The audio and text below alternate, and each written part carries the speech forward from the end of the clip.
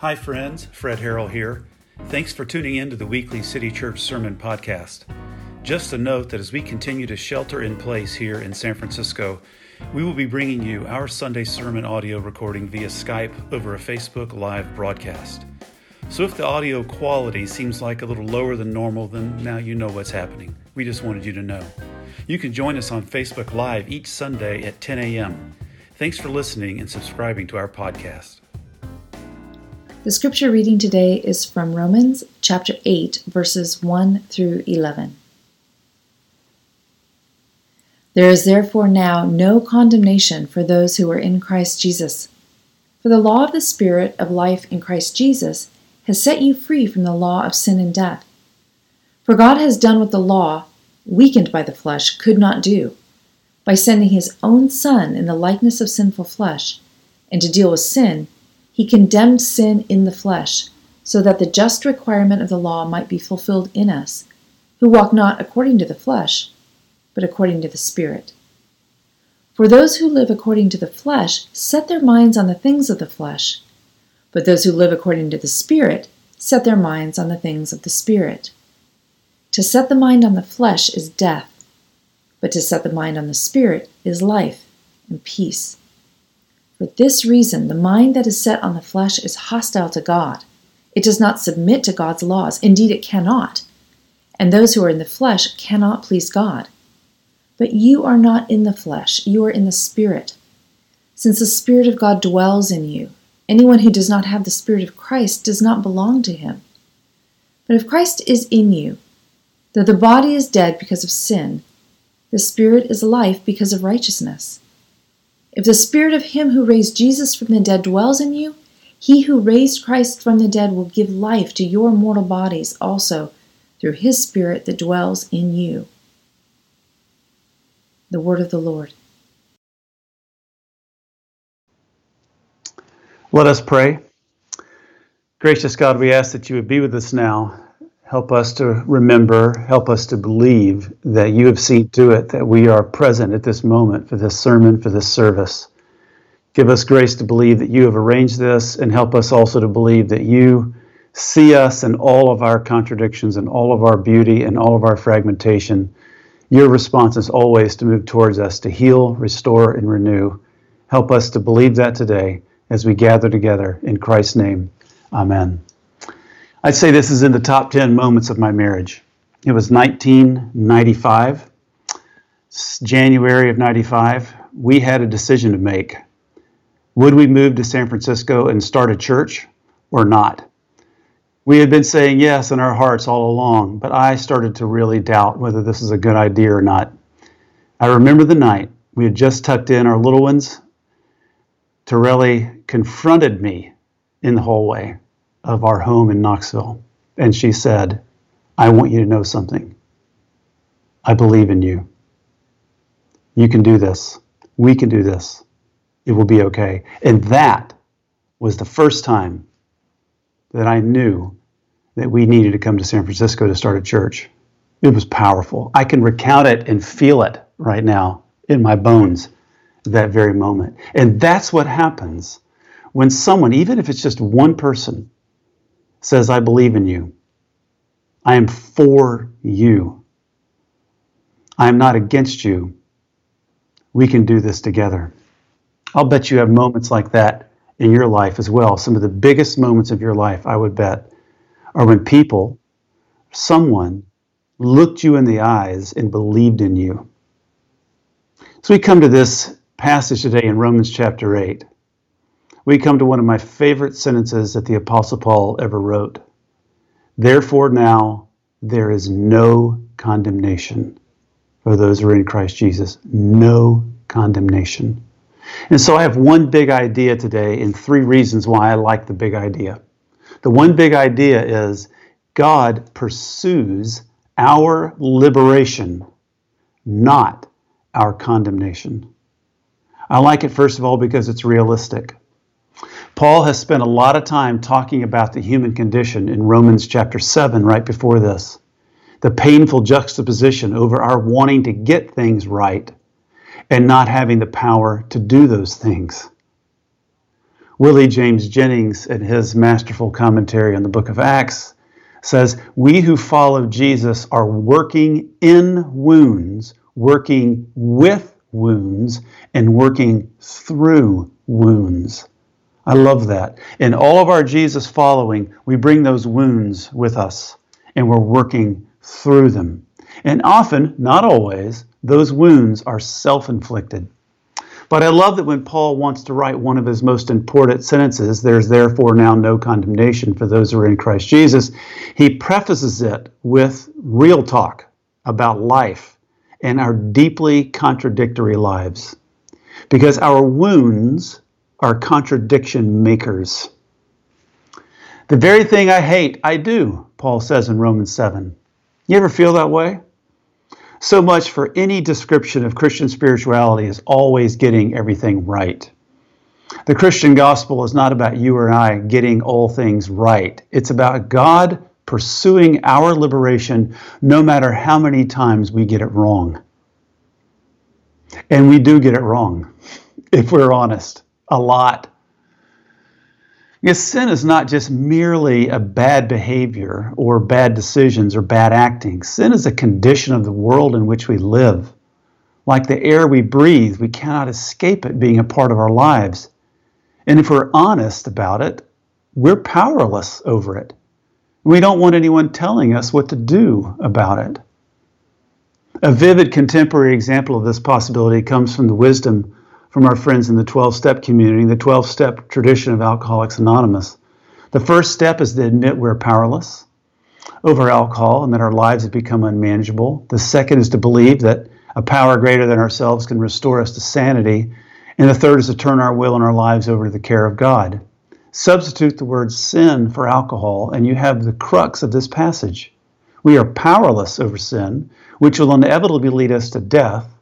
But in the Spirit, we have the possibility of life. Sin is still a daily possibility. God has not eliminated it from the world once for all, not yet. However, a life of righteousness is also a possibility now because of the Spirit's power. As long as our minds are on the flesh, sin will drive us. But if our minds are set on the Spirit, our will and our lives are in God, then life is not only a possibility, but a promise.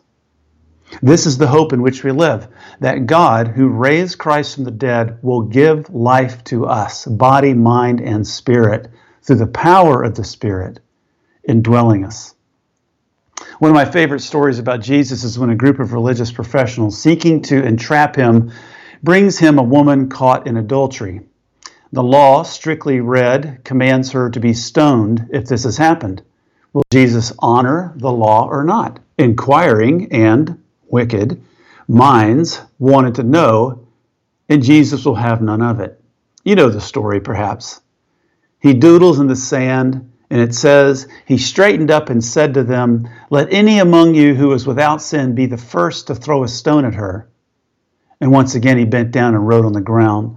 When they heard it, they went away one by one, beginning with the elders. And Jesus was left alone with the woman standing before him. Jesus straightened up and said to her, "Woman, where are they? Has no one condemned you?" She said, "No one, sir." And Jesus said, "Neither do I condemn you. Go your way, and from now on do not sin again." You see what happened there? You want to condemn? Fine, only if you're without sin. That took care of all the religious professionals as they shuffle off. But then, with the woman, he looks at her and says, "No one has condemned you. Neither do I." Note well the power of that moment. Try to put yourself in that moment. Try to put yourself on the receiving end of Jesus looking into your eyes and saying, "No one has condemned you. Neither do I." It's like it's just not in the nature of Jesus or in the nature of God to condemn, period. Jesus, always showing us what God is like, does not condemn. And yet Jesus does say, "From now on, do not sin again." There's an acknowledgement of the condition that we find ourselves in.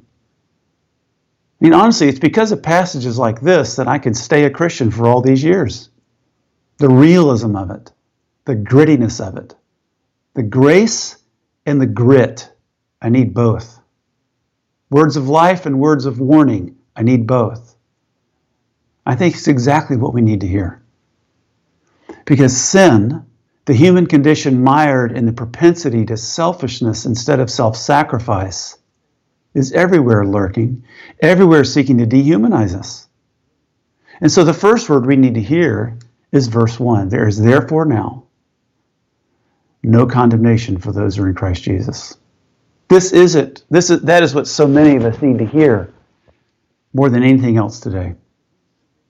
The inner monologue doesn't play games. You know what the inner monologue is? It's that speaking to ourselves. It's that conversation going on in our minds. It's that often words of condemnation. It knows what we want to deny, and it will condemn. What do you hear from the inner monologue? Often, it's shame, not guilt. I think Jesus wants you to know and deal with your guilt. No doubt about it. I think Brene Brown is right when she says, I believe that guilt is adaptive and helpful. It's holding something we've done or failed to do up against our values and feeling psychological discomfort. But your inner monologue isn't usually speaking healthy guilt to you. It's speaking shame. Shame tells you that shame doesn't tell you that you did something bad and you need to live up to your highest ideals. Go and sin no more, as Jesus would say. No, shame says that you did something, not that you did something wrong, but that you are wrong. The inner monologue usually goes there. To quote Brene Brown one more time, I define shame as the intensely painful feeling or experience of believing that we are flawed and therefore unworthy of love and belonging. Something we've experienced, done, or failed to do makes us unworthy of connection. I don't believe shame is helpful or productive. In fact, I think shame is much more likely to be the source of destructive, hurtful behavior than the solution or cure. I think the fear of disconnection can make us dangerous. Do you hear the difference between saying I did something wrong and I am wrong? I don't earn as much as others my age. I am worthless. I don't learn like other people. I don't learn like other people. I am stupid. I don't look like others do. I am less than. I don't get as much done as others. Oh, I am lazy. I don't enjoy health the way others do. I am distorted. You hear all that? Guilt is, I told a lie, I feel bad about that, I commit to living more into my highest values. Shame is, I am a liar. I'll always be a liar. I'm less than. I wonder if the death blow to shame is exactly this, God's lavishing grace. Nadia Bolz-Weber, from her book, Pastrix, said, God's grace is not defined as God being forgiving to us even though we sin. Grace is when God is a source of wholeness which makes up for my failings. My failings hurt me and others and even the planet, and God's grace to me is that my brokenness is not the final word. It's that God makes beautiful things out of even my own SH word. Grace isn't about God creating humans and flawed beings and then acting all hurt when we inevitably fail and then stepping in like the hero to grant us grace, like saying, oh, it's okay, I'll be the good guy and forgive you. It's God saying, I love the world too much to let your sin define you and be the final word. I'm a God who makes all things new. The word from God today to you is this: there's no condemnation for you. You are not defined by your worst moments. You're not the sum total of your mistakes. You're a human being that I love, and there is no condemnation for you in what I have done in Christ Jesus, because I am committed to your liberation and not your condemnation. period. The second thing I love about God pursuing our liberation and not our condemnation is not only realistic, it's also life-giving. Has your life ever been changed by anyone condemning you? I'm not talking about truth-telling, real talk truth-telling. That's what we need. I'm talking about condemnation. It never gives life. It always produces death. So God does condemn something, sin. It says there in the passage, he condemns sin in the flesh, the passage says. On the cross of Jesus, sin has received its death wound. Tom Wright, New Testament scholar, says, before the Spirit can be unleashed to blow like a spring gale through the dead wood of the world, the power of evil needs to be broken. The way that needs to happen is for sin to be condemned, not just the passing of sentence, but its execution. Paul declares that this is precisely what has happened in the death of God's Son, the Messiah. Notice, it doesn't say that Jesus was condemned. It says that he condemns sin in the flesh of Jesus. Let me be clear. God did not desire to punish someone, so he decided to take it out on Jesus and punish him on everybody else's behalf. This is about a sentence of death being passed on sin itself. Sin as a power or force capable of deceiving human beings, taking up residence with them and so causing death. Sin, a wild and destructive force in the world, needing to be brought to its demise. God breaks the power of it and then gives the life that sin would otherwise prevent. That is what happened on the cross. So the question today is this: do you want your life to be governed by the power of sin and death or the power of the Spirit of life? God's Spirit. Sarah Lancaster, New Testament scholar, in her commentary of Romans, put it this way: trapped in this way, the trap of knowing what is right and not doing it, the self is miserable. Furthermore, sin is so strong that it's not possible for the will to resolve itself out of the problem. The self needs to be rescued from it. Jesus Christ is, of course, the deliverer, and Paul thanks God for him. Seeing how powerful sin is when it dwells close to us, this text invites us to consider carefully what we invite to dwell in our lives. I like that idea. What are you inviting to dwell in your life right now? To govern your life? What is dwelling in you today that needs to go? Throughout this passage, Paul paints a picture of two mindsets, the mindset of the flesh and of the spirit. Now, the flesh is not the physical body, but rather Paul's way of talking about humanity when it drinks in the age, the spirit of the age, the spirit of the world, rather than the Spirit of God. The spirit of the age invites you into a life of quid pro quo. Think about your life right now. Are all your relationships really transactional?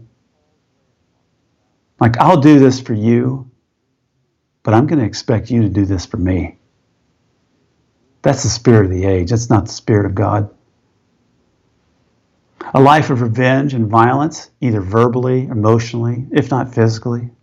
A life of slander and profiteering. A life of accumulation and greed. A life of pleasure without integrity.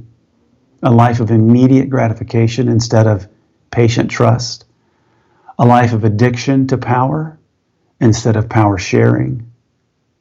A life of comfort and personal peace at all costs instead of a life concerned with justice and equity for all and a willingness to pay a cost for that. It's a lazy life, a half life, no life masquerading as real life.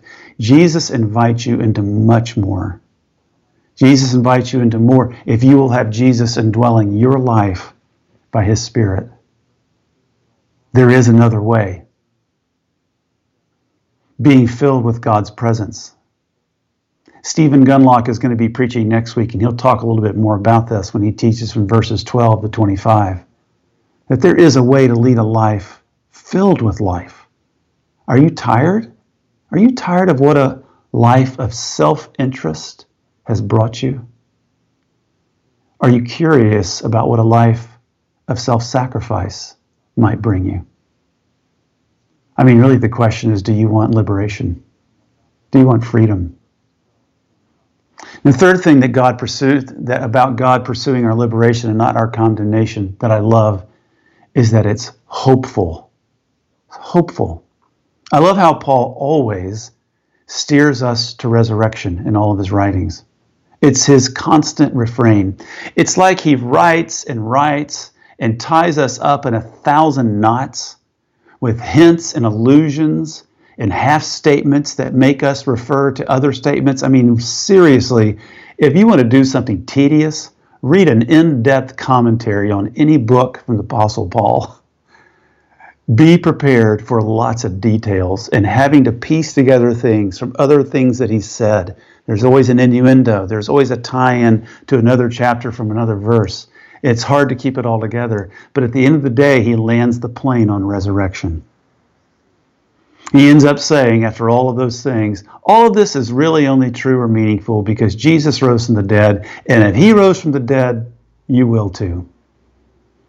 That's how he sums up this whole passage in verse 11. If the spirit of him who raised Jesus from the dead dwells in you, he who raised Christ from the dead will give life to your mortal bodies also through his spirit that dwells in you. The final word for the new creation inaugurated in Jesus at the cross is resurrection, life, not sin and death. I found that my own inner monologue loves to future trip. I imagine you may have found that yours does too.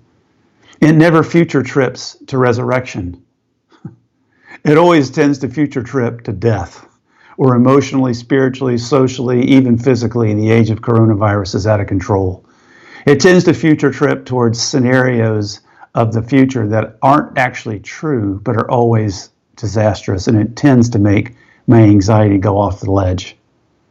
Paul always brings us back to the resurrection because this is the foundation of an inner monologue of hope. Hope that believes in the end things will be made new. Hope is a blueprint for the future.